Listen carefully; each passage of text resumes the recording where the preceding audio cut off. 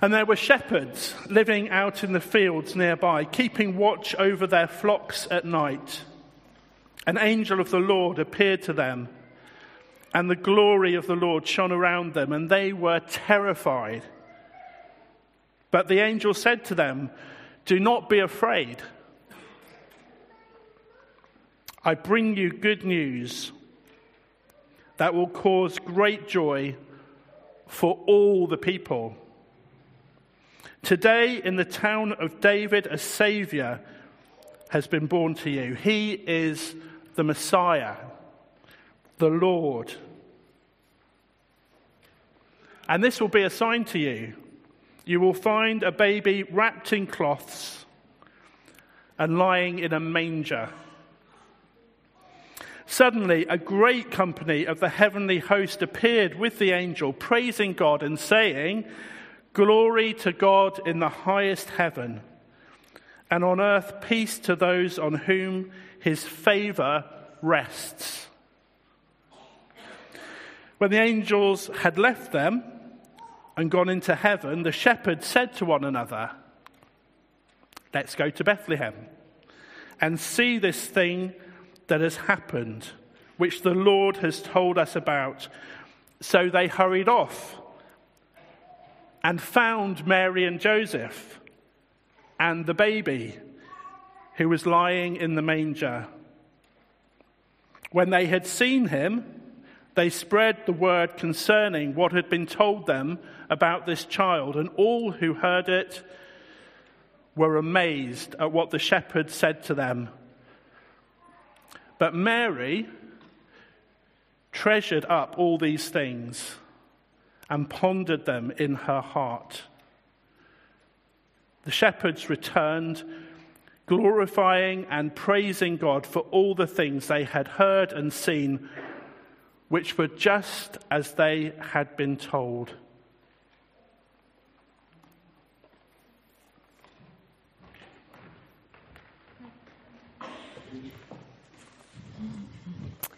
So, I don't know if you know, but we have a new addition to our church family. We have a new baby.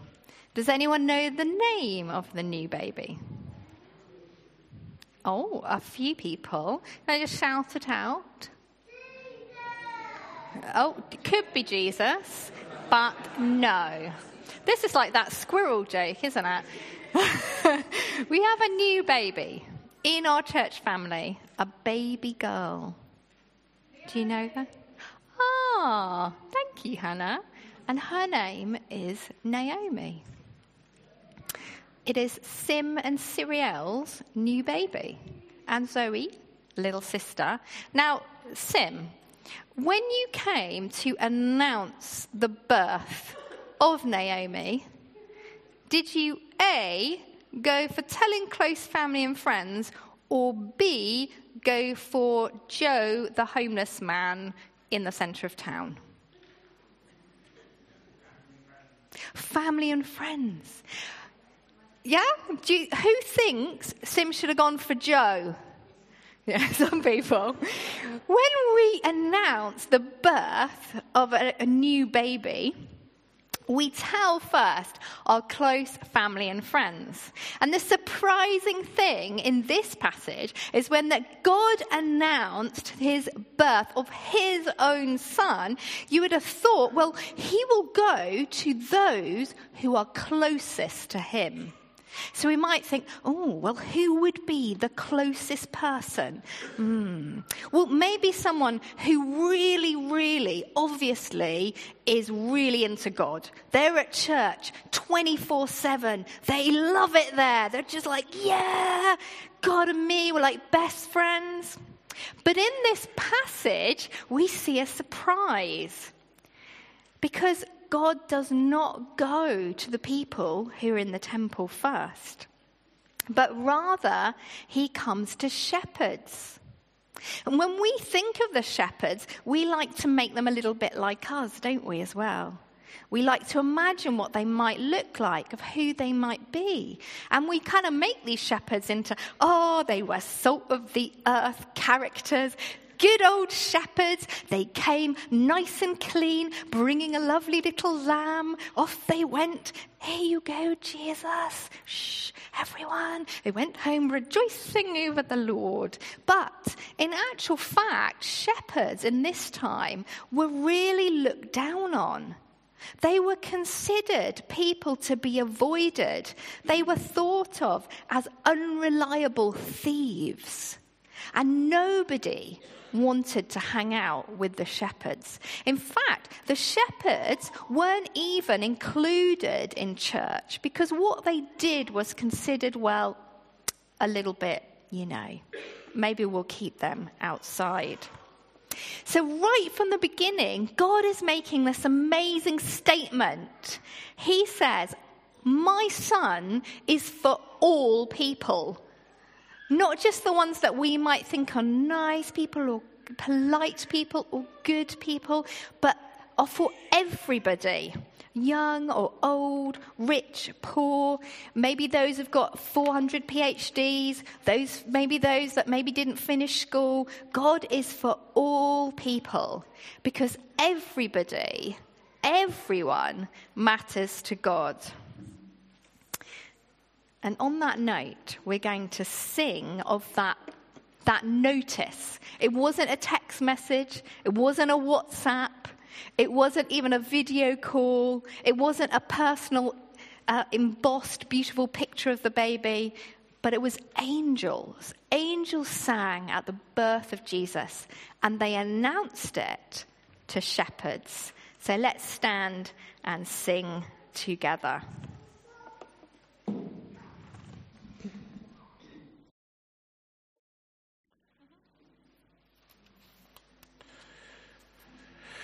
Got a couple of interesting stories. I'm going to read chapter 15 of Luke's Gospel from verse 1 to verse 10.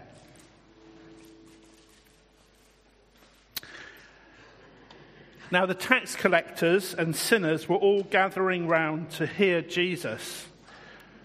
But the Pharisees and the teachers of the law muttered, "This man welcomes sinners and eats with them." Then Jesus told them this parable.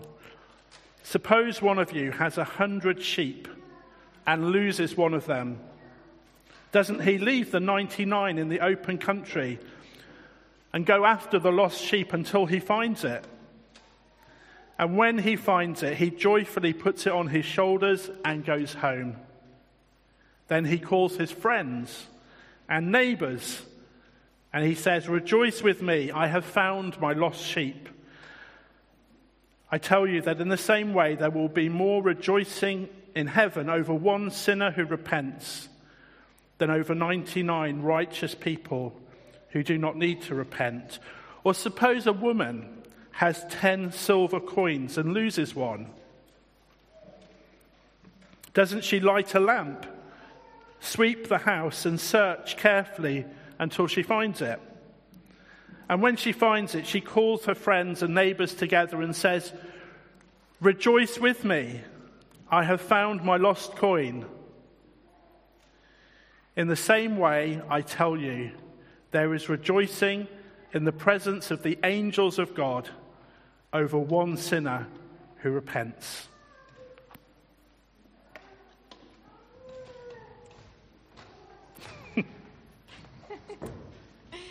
Now, obviously, everyone has had a perfect Christmas morning. And there's not been a crossword. No one has raised their voice. No one has been felt a little bit uncomfortable. But of course, we know that in normal life, every day, things happen. We hurt each other. We upset each other. We really don't mean to. We're trying to be nice, but it all goes wrong or it comes out wrong.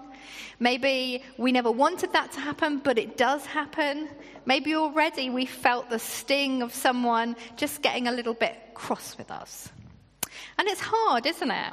Because every time that happens, we have to come to this place of saying sorry. Now, saying sorry is not something we do easily, I think. Some people would say it's harder to forgive yourself than others. Some people would say that. But it depends, doesn't it, on what someone's done. How easy is it to forgive?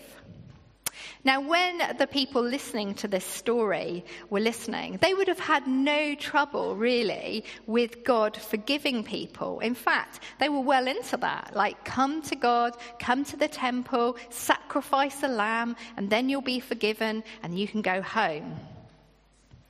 But they needed to make sure that people were really sorry. And that's true of us, isn't it? We like to know, well, how sorry are you? What does that look like? Can you make it up to me in some way? But here in Jesus' story, we see something different. We see God seeking out those who need to say sorry to him. Those maybe who've drifted or rejected him, or even abused him, or been verbally unkind to him. He seeks them out. And that maybe is a little bit shocking, even to us. Jesus again shows us in this passage that he's come for all people. He's sitting with tax collectors and sinners, and once again, they're people in society that others didn't like. They didn't like the tax collectors because they thought that they were deserters, that they'd turned their back on their people. Rather than fighting for freedom against the Romans, they seemed to be benefiting from occupation. If we imagine this in modern day, and you just think at the moment of the many wars that are happening, imagine those that are being invaded, and some of them choosing to benefit from that war. How would you feel as a fellow country person? The teachers of the law, the religious rule followers, looked down on these people along with all the others. They were concerned that Jesus seemed to be giving his approval of them, to be eating with them, because to eat with them is to have friendship with them. So Jesus tells the story of the lost sheep and the lost coin and the woman's search for it. They're searching for something valuable. It's not that what they're searching for is more valuable or less valuable than what they have. It is simply that it is valuable. They hunt for them, the sheep, and they hunt for the coin. And when they find it, they rejoice. Jesus finishes his first story about the sheep. And to those that are listening, he says these interesting words. And I want you to listen really carefully to these words. He says, I tell you that in the same way, there will be more rejoicing in heaven over one sinner who repents than over the 99 righteous persons who do not need to repent. Now, it's weird, isn't it? Because immediately in your brain, you've got an idea that there are 99 righteous persons, 99 people who are with God and in friendship with him and don't need to do anything because they're okay. God's happy with them. Now, the interesting thing here is that that cannot be the case. Because we read elsewhere that no one is righteous, not even one. And we had Jesus with that woman. Do you remember the woman? And they were going to stone her. And Jesus said, if any of you haven't done anything wrong, you can throw a stone. And every single person went away because they knew that they had all done something wrong. So when Jesus says, rejoicing over one sinner, the 99 that are right with God, he cannot mean that there are 99 that are right. In fact, it would indeed be a sting. It would be a bit of an insult because they knew that no one was right. Jesus is saying this one is just as important as the others. They all need God. Jesus is reminding them that these people he's sitting with are no different to them. They're loved by God, made in his image, and full of deep value. Jesus is eating and talking and loving and teaching all people because all people have chosen at some point to ignore what God says. If we worry about, well, have I done that? You only need to look at the 10 Commandments. Do not lie.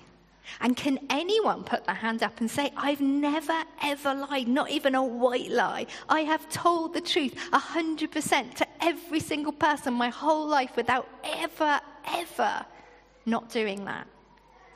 Of course not. All people need Jesus. The final story in these Lost is the lost son. You might be familiar with it, where the son goes off and he ends up, his life is a ruin, and he's not eating the pigs, he's feeding the pigs, and he's eating the pig food. And then he comes home. It's familiar, isn't it? He comes home and we think, yeah, he needs to come home and tell Dad that he's sorry. But in that, it doesn't change the fact that his dad is waiting and watching and desperately straining to see his son because he's so desperate for him to come home. And when he comes home, he hardly even listens because he's so desperate to bring him in and feast with him and restore him into the family home, as if nothing has happened.